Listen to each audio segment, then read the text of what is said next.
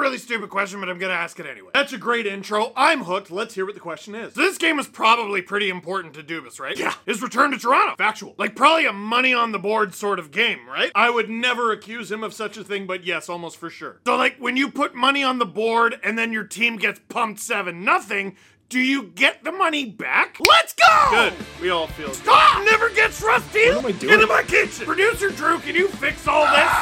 And when it comes to the Toronto Maple Leafs, you can crumple, yeet! Saw that going differently. With you wherever you are, welcome to LFR. Victory, puppy Ziggy! Okay, B. Martin Jones. No, that was Martin Jones from before he was a Leaf. He's good now. Bellissimo! Leafs win 7-0 over the Pittsburgh Penguins in Kyle Dubas's return to Toronto. I have never in the history of my life, I've been making these videos since 2007, never heard a GM get chanted at. I have never heard a chant for a GM. I don't remember a Berkey chant. I don't remember a John Ferguson Jr. chant. I know that's a mouthful, but this guy got a full-blown chant. Now, some of you might say, hey, that's horrible. Kyle Dubas gave a lot to the Leafs organization. Yeah, almost every guy who delivered the slaughter tonight. Oh my goodness. Like, that's got to be the most encouraging win of the season for the Leafs, just from like a depth standpoint. And I tell you what, the trade rumors have got to stop. Like, dude, do you understand? Over their last 15 games, dating to before the Sweden trip, which means dating to more than a month ago. Over the last 15 games, the Leafs are 10-1-4. 10-1-4. They're legitimately one of the best teams in the National Hockey League over the last 5-6 weeks? Hell, you look at the standings, they're one of the best teams in the National Hockey League. Right now, they have a divisional playoff spot. They're right on the heels of top in the division, which means they're right on the heels of top in the conference, which means they're right on the heels of top in the league. But I think the main reason that some of the trade rumors have to stop is you're worried about the depth, right? You want to make a move because you're worried about the depth. When Giordano got injured and Klingberg was out and Liljegren was out and everyone was out, yeah, you get worried. But this is why you let them play a little bit. This is why you have a little faith in not just the players in your organization, but in yourself. This was the Leafs organization and Brad Treliving having faith in themselves. Because while a lot of the big players in this game were Kyle Dubas guys, I mean, obviously he was the GM here and assistant GM here for a very long time. Of course they're going to be Kyle Dubas guys. Who are the guys who have been filling in while everyone's been hurt? Obviously, Connor Timmins was brought in by Kyle Dubas. William Lagesson is a Brad Treliving guy. Simone Benoit is a Brad Treliving guy. Even Max Lajoie, even though he didn't play in this one, he's filled in a little bit. Brad Treliving guy. Martin Jones and the $100,000 signing bonus, or the bonus that kicked in right during the waiver wire time that kept him in Toronto, that happened under Brad Treliving. Brad Treliving had a great night tonight. And you know what a lot of new guys do? New coaches, new GMs do? They go, the last guy was an idiot. I am a genius.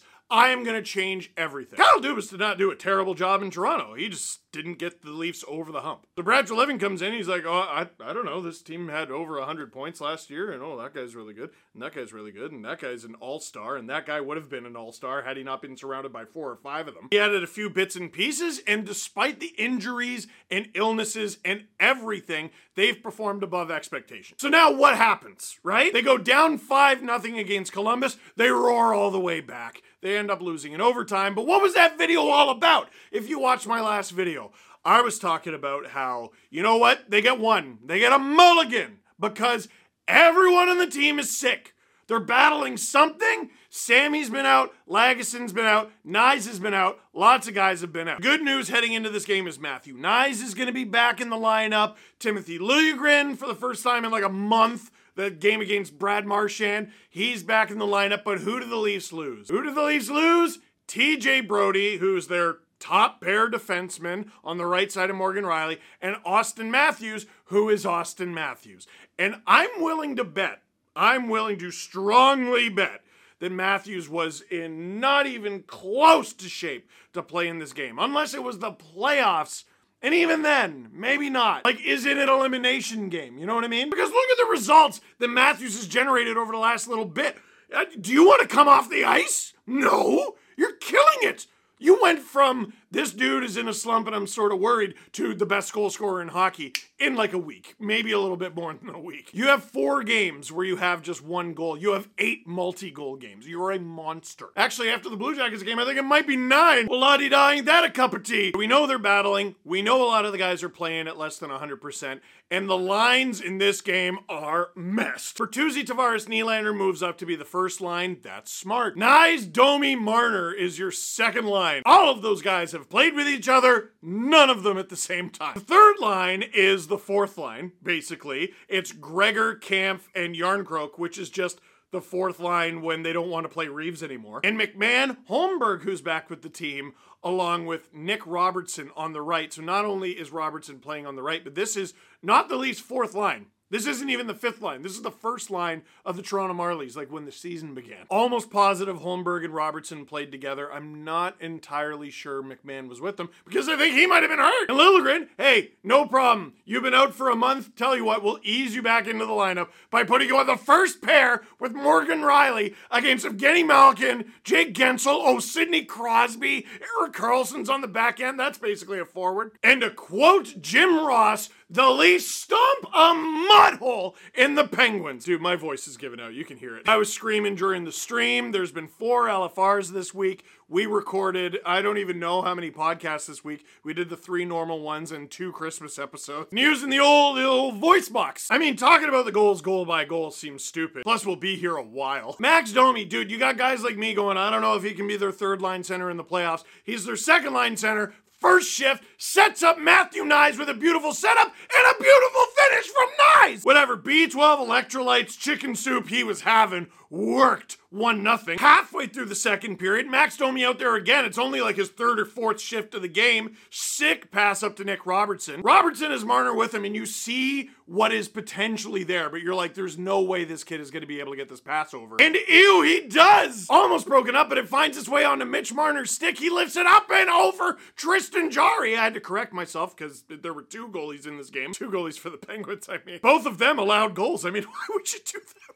That's not your job if you're a goaltender to the goal. What's wrong with you? And then before the end of the first period, the Penguins give it away. They just gift wrap it for the Leafs. Holmberg almost buries it. Tyler Bertuzzi, who's out there with Holmberg and Bobby McMahon for some reason, I'm pretty sure on purpose, finds a way to get it to McMahon. He's alone. He snipes it. Bobbert McMahon with his first career NHL goal again. Steve, what are you talking about again? I remember! Last year in a game against the Detroit Red Wings, during the Leafs' dad's trip, McMahon called up, scores! They review it and call it back. I can't picture the goal exactly, but I remember thinking the decision was poo. This one, undeniable! Pontus Holmberg, first assist of the season. Somehow only Bertuzzi's 5th assist of the season, which is wild because he's been playing bananas. And Bobby McMahon, wrap it up, kid. That's amazing. So, the Leafs are up 3-0, but all of us are like, well, we know what happened last game. It happened rather fast. Marner and I say to Max Domi, hey, you got 2 assists so far tonight. Let's pay you back. Domi waits. Drew, this video is going to be long. Waits. Snipes! Get out of here! He's pulled. Domi's got his 2nd assist of the season. He got 1, and he's not going to let it stop. He's got 3 points in under 25 minutes in the game and like 4 minutes of ice time. Dude, Max Domi, before we were even a quarter of the way through the second period, had 2 assists, 1 goal, and had a tooth knocked out from a high stick, from a shaft of a high stick. And here's a fun stat. Dating back to last year with the Chicago Blackhawks, Max Domi has had 3 different top front teeth knocked out from errant high sticks that weren't called in 2 different incidences.